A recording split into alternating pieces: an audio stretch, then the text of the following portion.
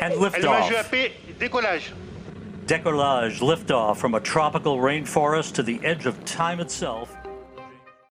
You just heard the liftoff of the new James Webb Space Telescope, which took place on Christmas Day, 2021. And even though the Webb telescope has already produced valuable data and some beautiful photographs, even before liftoff, there was controversy surrounding this telescope. Dave Robinson here, and you are listening to Bench Talk, the Week in Science. Now, we've already discussed the photos taken by the Webb scope. Just check out our episodes from March 14th and July 18th of 2022. You can find it on the web. Just Google Bench Talk, the Week in Science. But today we're going to rebroadcast a story produced by a group of activist scientists called the Just Space Alliance. The Just Space Alliance thinks that naming the latest telescope after James Webb is wrong. We'll get into the details of that in just a few minutes, but first, here is J. Scott Miller of Maysville Community and Technical College telling us what we can see in the night sky during the month of August. Take it away, Scott. Early August skies find no planets to see as darkness falls, roughly around 9:30 in the evening. This is definitely not the season of planets because no naked-eye planets are visible in the early evening sky.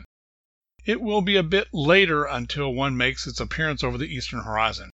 So, for the moment, I concentrate on the visible constellations. Noting the lingering light of sunset as generally west, I sweep my gaze around to the south, where there are several constellations that are easy to see.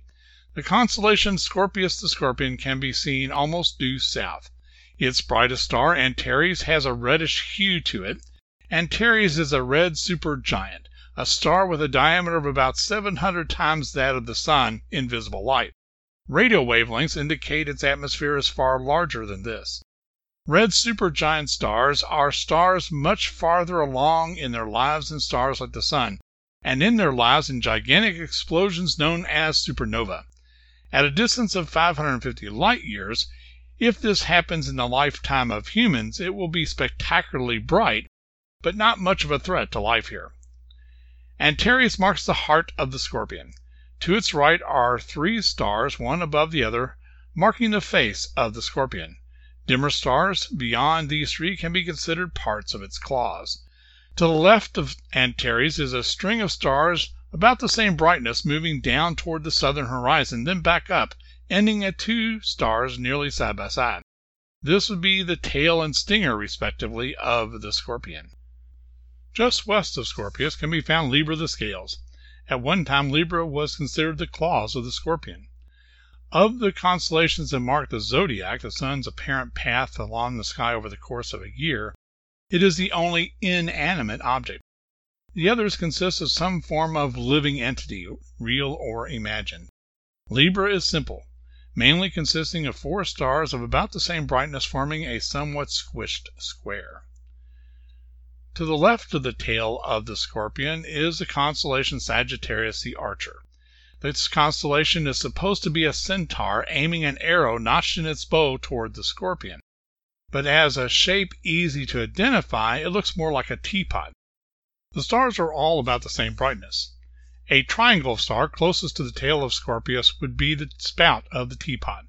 To the left of the spout are four stars shaped almost like a rectangle, which would be the handle. The bowl of the teapot is in between these two shapes, and one additional star above the bowl marks the lid of the teapot. The spout of the teapot has passing through it the band of the Milky Way, which continues up across the sky on over toward the northeast. The Milky Way is produced by the disk of stars that make up our galaxy and appears to wrap around us because we are within that disk. The center of the galaxy is off in the direction of the spout of Sagittarius. We and the other stars that make up our galaxy orbit that region. There is evidence of a supermassive black hole at the center of our galaxy, as has been discovered at the heart of other galaxies. But there is little to fear from it. At a distance of about 26,000 light years, it is too far away to draw us in. In fact, black holes are generally in control of the area near to them, and simply act as massive bodies just like other massive bodies at greater distances. If our sun was replaced by a black hole of the same mass as the sun, for example, we would keep orbiting it just as we orbit the sun today. Yes, it would be dark and cold, and we likely wouldn't survive, but the Earth would orbit that black hole just like it orbits the sun in its stable orbit. If I stay out long enough finding constellations, or if I start out to do so later in the evening, the first planet may have a chance to clear the eastern horizon. Saturn rises close to 10 p.m. in early August, but may require an extra half hour to hour to clear trees or other nearby obstructions along the east-southeast horizon. Saturn holds a fascination for people, especially for those using telescopes to glimpse it, because of its system of rings. It is well worth waiting for in the evening sky. After that, closer to midnight and perhaps a bit past it, Jupiter will make its appearance in the eastern skies. Brighter than Saturn, it will definitely catch your eye as it easily outshines the stars in that direction.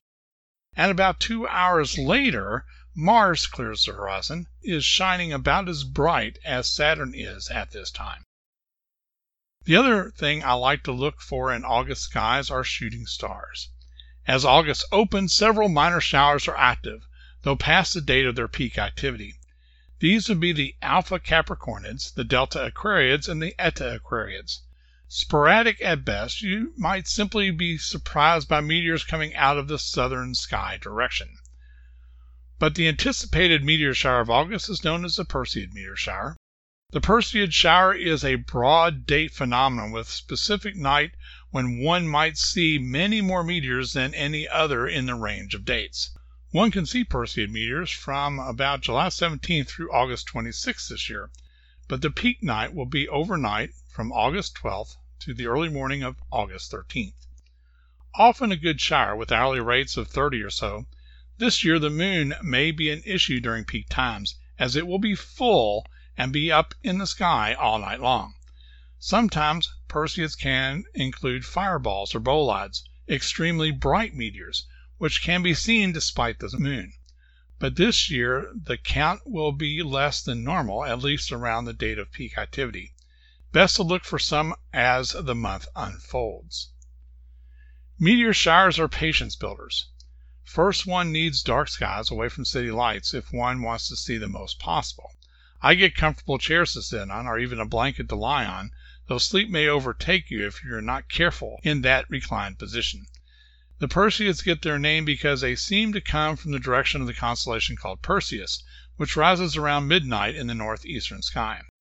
There may be some meteors seen before midnight, but the count increases as the night continues. Once comfortable, further patience building comes from the wait to see any meteors. I can scan the whole sky and generally not in the direction of Perseus itself. The meteors may have their path traced back to Perseus, but are seen well away from that constellation.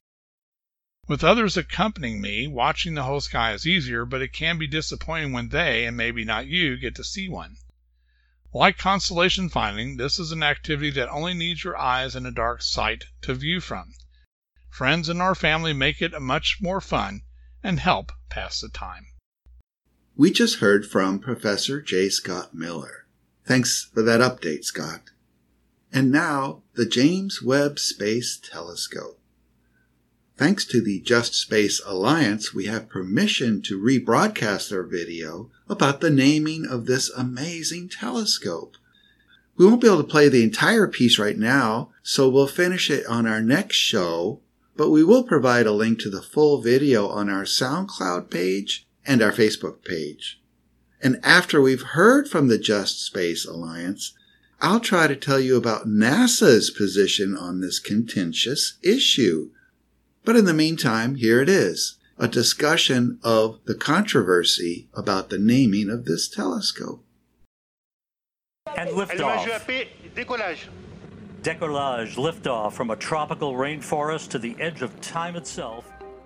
Launched in December 2021, NASA's newest space observatory is set to open a new chapter in astronomy.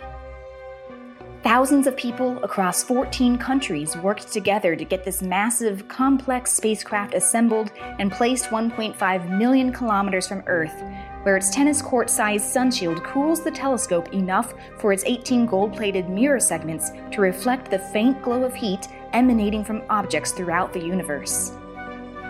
These infrared wavelengths will reveal chemical signatures in the atmospheres of exoplanets, stars forming behind clouds of gas and dust, and the earliest galaxies from shortly after the Big Bang.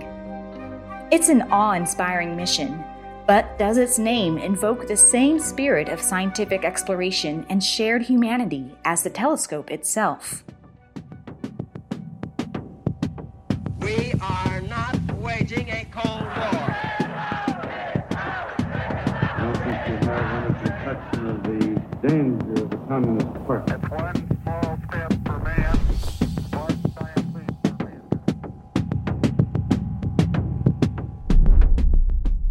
After the Hubble Space Telescope, named for astronomer Edwin Hubble, NASA continued to name most of its space telescopes after scientists. Typically, these missions would start with a technical name and then get renamed around the time it was launched. What I have heard as a rationale for that is like, in case of a launch failure, families often didn't want to be associated with the just failed space telescope. So often they renamed the telescope after the successful commissioning of a telescope. 5 months after the Gamma Ray Observatory launched in 1991, it was renamed after physicist Arthur Holly Compton. NASA renamed the X-ray Timing Explorer after astronomer Bruno Rossi 3 months after it launched in 1995. And in 1998, NASA announced a public contest to rename the Advanced X-ray Astrophysics Facility. The winning submission from a high school student was the Chandra X-ray Observatory, in honor of Indian-American Nobel laureate Subrahmanyan Chandrasekhar. The Shuttle Infrared Telescope Facility was first renamed the Space Infrared Telescope Facility, and then after another public contest was renamed the Spitzer Space Telescope 4 months after it launched in 2003. In 2008, there was a contest to rename the Gamma Ray Large Area Space Telescope, which resulted in the observatory being renamed after physicist Enrico Fermi 2 months after launch. JWST took a different path. It was before construction even began that NASA announced the Next Generation Space Telescope would be renamed in honor of James E. Webb. Rather than going through any formal naming process, NASA Administrator Sean O'Keefe decided on the name himself in 2002. And in broad terms, our mandate is to pioneer the future, to push the envelope, to do what has never been done before. This took many in the astronomy community by surprise. Partners on the project apparently weren't consulted, and scientists wondered, who? One good person to ask who is science historian Audra Wolfe, an expert on the role of science during the Cold War. So James Webb, who's usually referred to as Jim Webb, is most famous for being the director of NASA during the Apollo years. He had previously been the Undersecretary of State under Truman. That's a second-in-command job at the State Department. He had also been director of the Bureau of the Budget. So he wasn't so much an engineer or any kind of space scientist, but a seasoned bureaucrat who knew a lot about the workings of government. He is now bringing all of his remarkable skills of leadership and management to the service of our nation in this most urgent program in space. It is with particular pleasure that I present the Honorable James E. Webb.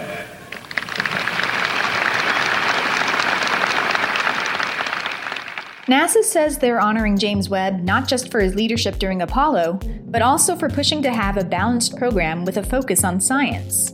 The whole thrust of the agency, in my opinion, is the lunar program. The rest of it's waste exercise. The people that are going to praise the brain work have got some doubts about it, and the other part doesn't. As to whether the actual landing on the moon is what you call the highest priority. They think the highest priority is to understand the environment and the areas of the laws of nature that operate out there as they apply backwards into space. You can say it this way. With Webb championing science at the agency, NASA launched more than 75 space science missions by the end of the 1960s.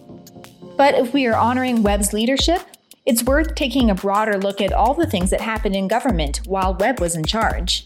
So at the State Department, Jim Webb really pioneered the idea that you could use science as a tool for foreign relations. And then separately, he also requested the study and implemented the findings of something called Project Troy, which really set the groundwork for the United States psychological warfare programs throughout the Cold War, with a really broad definition of psychological warfare as basically anything short of live bullets or economic warfare. As a weapon of war, psychological warfare is no novelty. It is as old as war itself. But the use of this force as an integral part of combat has now taken on new forms. And science was a part of that. The group had originally been formed to think about how to unjam Voice of America broadcasts because the Soviet Union had been jamming their radio broadcasts. But this group really took a much broader interpretation of that mission, thinking about everything from how the United States could exploit Stalin's death to how you could use battles for prestige, say scientific prestige, to win hearts and minds around the world. The space race and the Apollo program, of course, were also a big part of the Cold War. The thing to understand about how Jim Webb saw the Apollo project is that on the one hand, yes, this was a scientific project. It was a technological spectacle.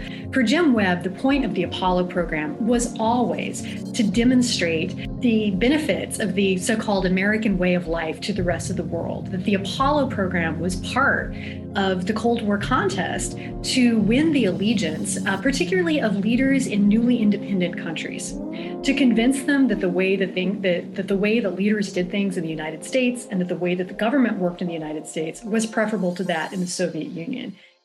The Cold War was closely interwoven into many of the activities Webb was involved in at the State Department and NASA.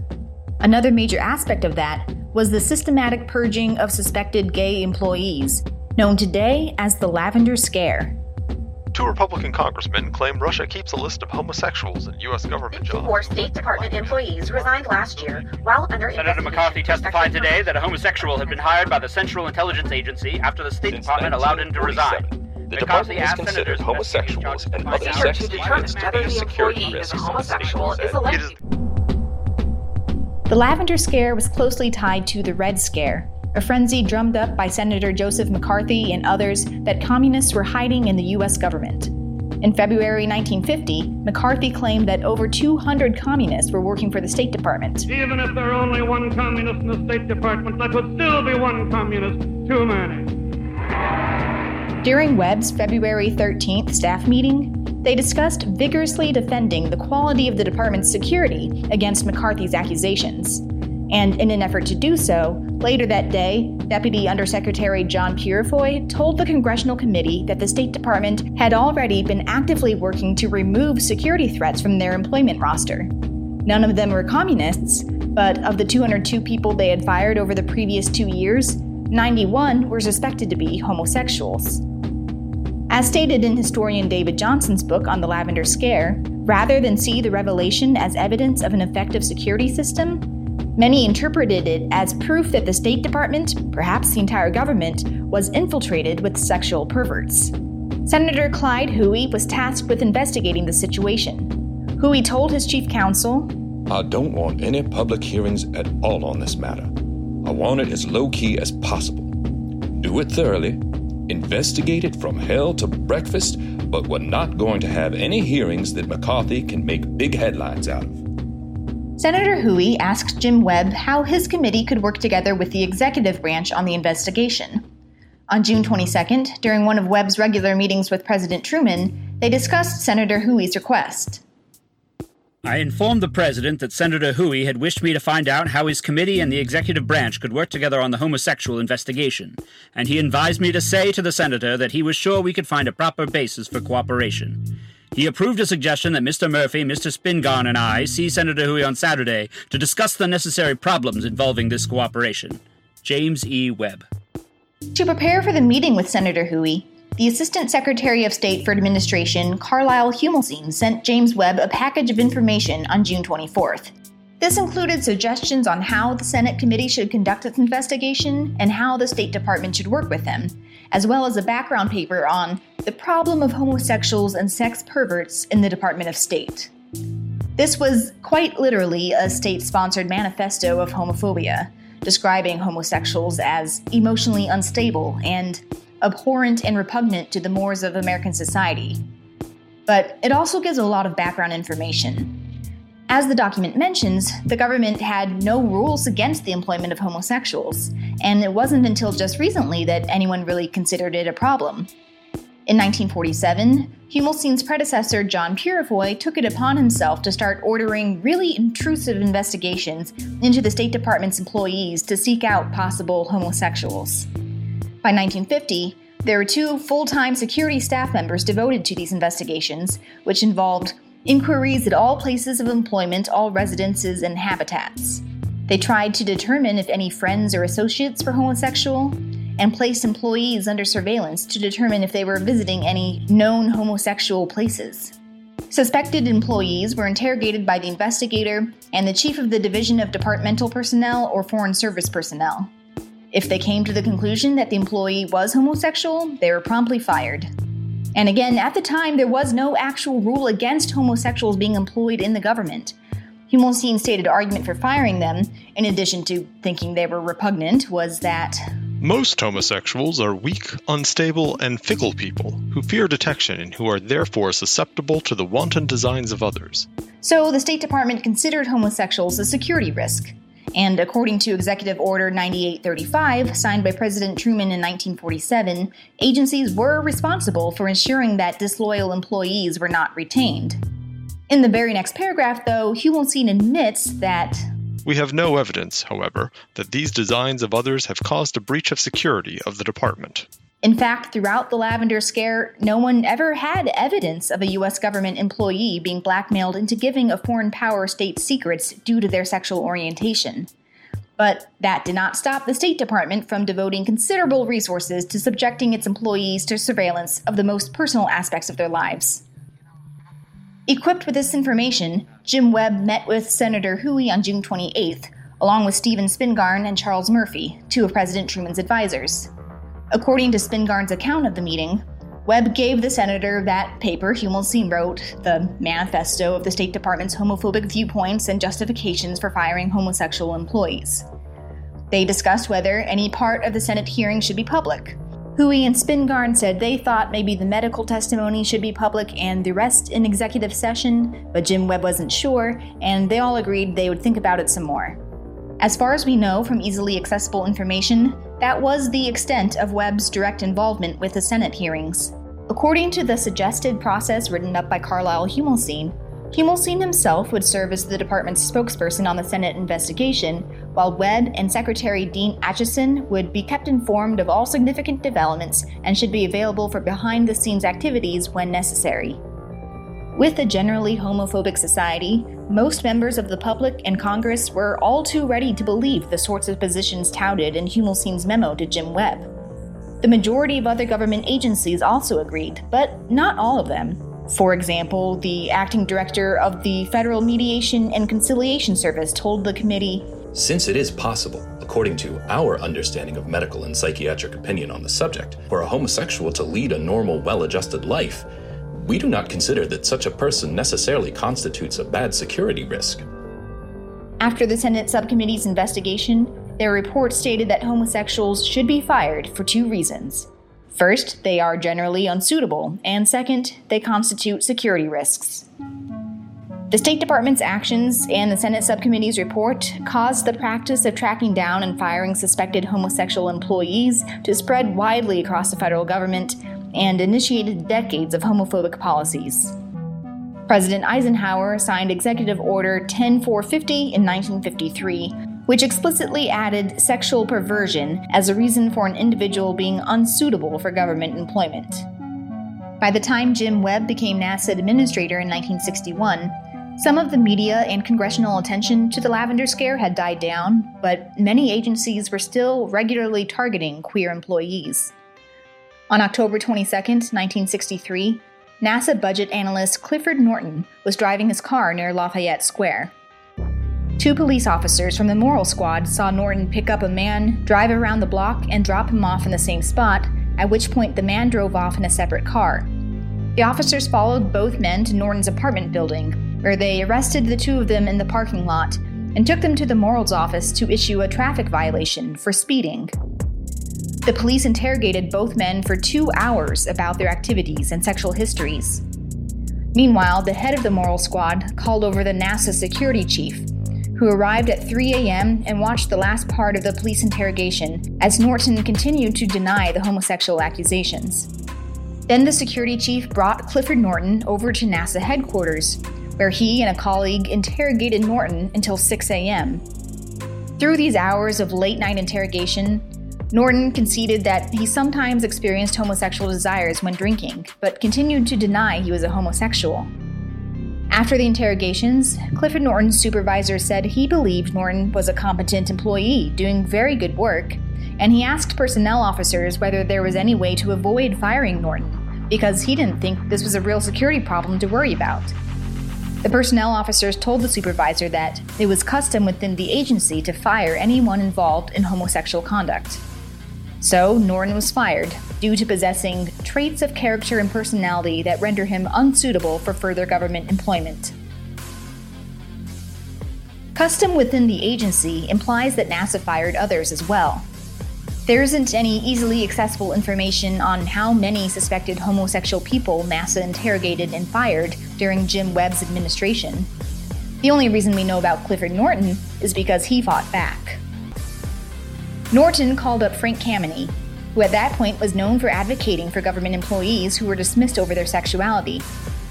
In fact, Frank Kameny was an astronomer who the American Astronomical Society has celebrated for his leadership in the gay rights movement.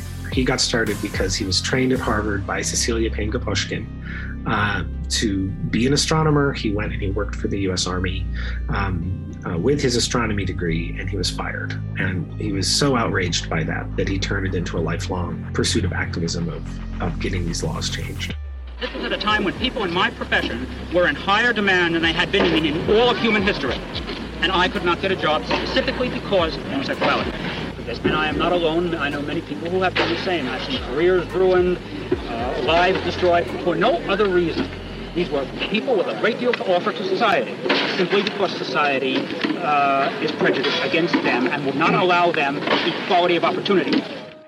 He coined the term "gay is good," and therefore said, if it's good and if it's an inherently good thing for us to be out, then it cannot be a security risk, because that was always the argument. Frank Kameny helped gather facts on the case and referred Clifford Norton to an attorney with the ACLU. After a prolonged legal battle, the U.S. Circuit Court of Appeals ruled in 1969 that federal employees could not be fired solely on the grounds of being homosexual. Homosexuality would justify dismissal only if it demonstrably affected the employee's performance on the job. NASA's Clifford Norton case and efforts from activists like astronomer Frank Kameny slowly turned the tide on institutional homophobia. But government discrimination against queer people continued for years. Should someone be able to serve their country if they say they are homosexuals? The State Department in 2017 made a partial public apology for the Lavender Scare, but NASA and other agencies have never apologized for their participation. And as far as we know, no effort was ever made to compensate the victims or their family members. Thanks to the Just Space Alliance for letting us rebroadcast their video. We'll play the next half of this video on our next show. If you want to see the entire video, go to YouTube and search for Behind the Name, James Webb Space Telescope. Or you can visit our SoundCloud or Facebook pages. You've been listening to Bench Talk, The Week in Science. Thanks for listening, and see you next week.